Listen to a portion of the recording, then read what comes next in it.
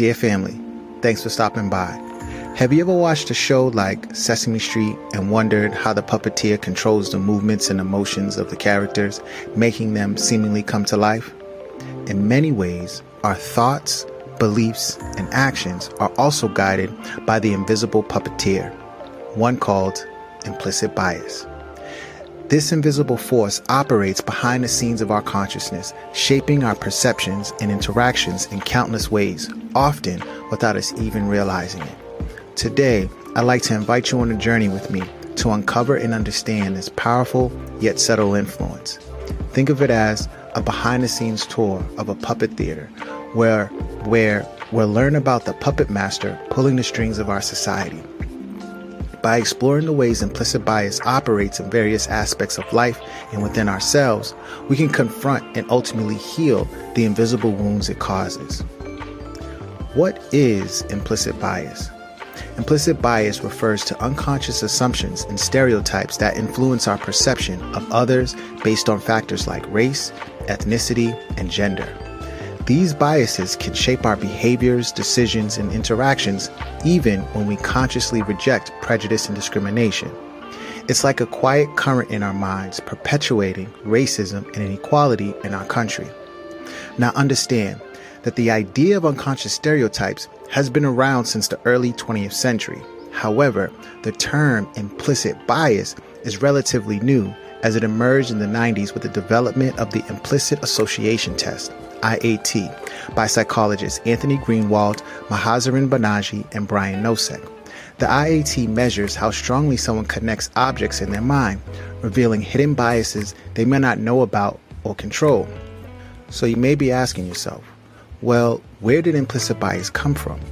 It all begins with our socialization, the process through which we learn our culture's values, beliefs, and norms. As kids, we're exposed to many influences that shape our understanding of the world, from our families and friends to the media and the education system.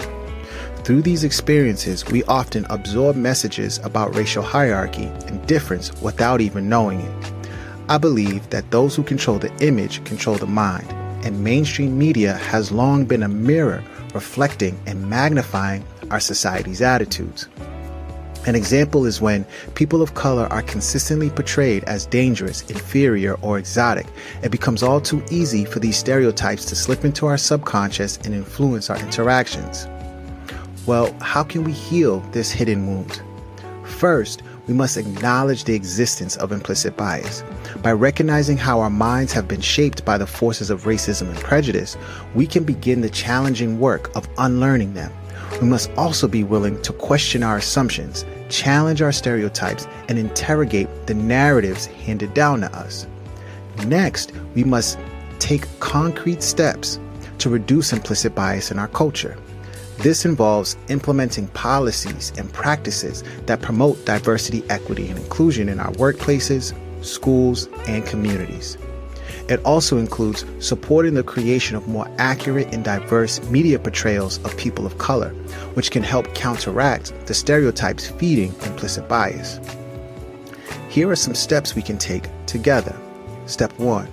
Self-awareness and reflection. Let's be real about our implicit biases. If you really want to see your own hidden bias, you can find ways to evaluate how you see the world from a people perspective. One way to discover our hidden biases is by taking the Implicit Association Test, IAT. It's like a mental workout that measures how strongly we link certain ideas in our minds. By taking this test, we can discover the unconscious bias we might not even know we have. Imagine this: 2 equally qualified job applicants named John and Jamal apply for the same position. Without even realizing it, the hiring manager might have positive feelings toward John and negative feelings toward Jamal. Because of implicit bias related to race and ethnicity, if the hiring manager takes the IAT, they can uncover these hidden biases and make better decisions in the future. Beyond identifying our biases through IAT, we must also engage in ongoing self-reflection and dialogue, both individually and collectively. This involves examining our own thoughts, beliefs, and actions, as well as discussing them with others to gain a deeper understanding of their origins and effects. For example, a group of colleagues or students might hold regular discussions about their experience with bias in the workplace or in the classroom, sharing personal stories and insights to create a more inclusive environment.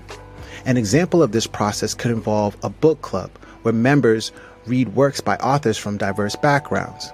Through discussions, colleagues or classmates can explore their own implicit bias and learn from the experiences and perspectives of others.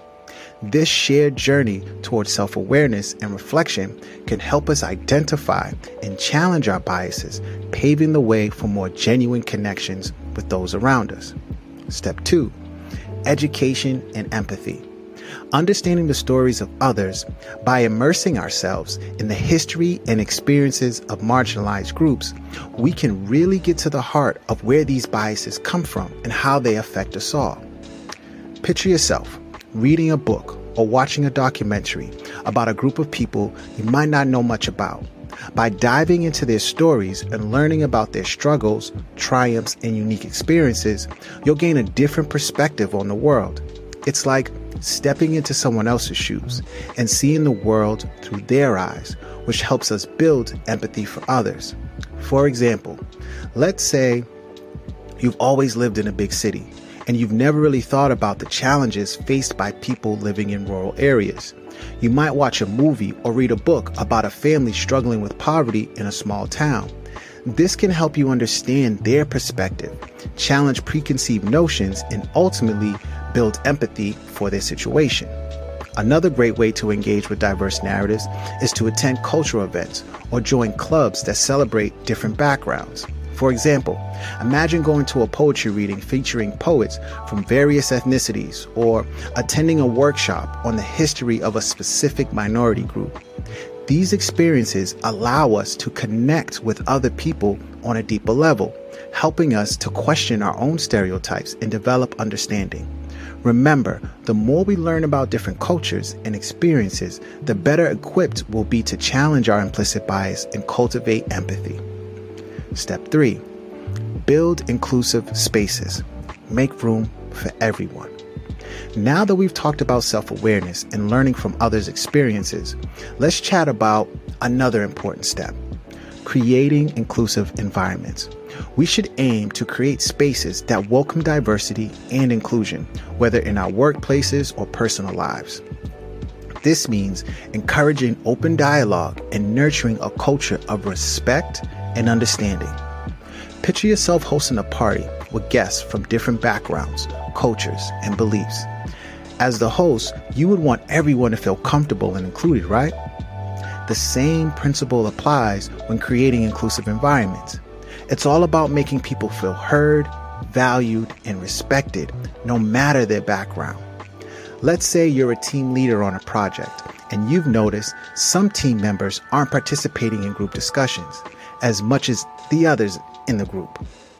To create a more inclusive environment, you could encourage everyone to share their thoughts and ideas by implementing strategies like group brainstorming sessions or providing anonymous feedback channels.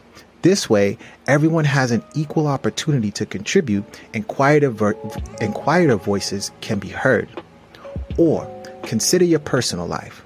Do you have friends or acquaintances from diverse backgrounds? If not, you could try attending events, joining clubs, or participating in online forums that bring people together from different walks of life. These connections can help you broaden your understanding of the world and challenge any bias you might have. Another thing to keep in mind is being open to learning from others. We all have unique perspectives, and sometimes we may unintentionally say or do something that could be hurtful or offensive to someone else. When we create inclusive environments, we're also committing to being open to feedback, learning from our mistakes, and growing together. As we learn to recognize and confront the hidden puppet master of implicit bias, we'll take steps toward a more connected and inclusive world. Think of it as navigating the winding streets of our own Sesame Street, where every individual, regardless of race, ethnicity, or background, has a chance to shine and contribute to the conversation, space, or community. Let's commit to creating inclusive environments that celebrate diversity and promote understanding. Let's challenge the narratives handed down to us and work to create new ones that honor the dignity and worth of every individual. In this way, we can work together to heal the wounds of implicit bias and ultimately build a society that is truly just and equitable for all. As James Baldwin once said, not everything that can be faced can be changed, but nothing can be changed until it is faced. Thank you for your time today.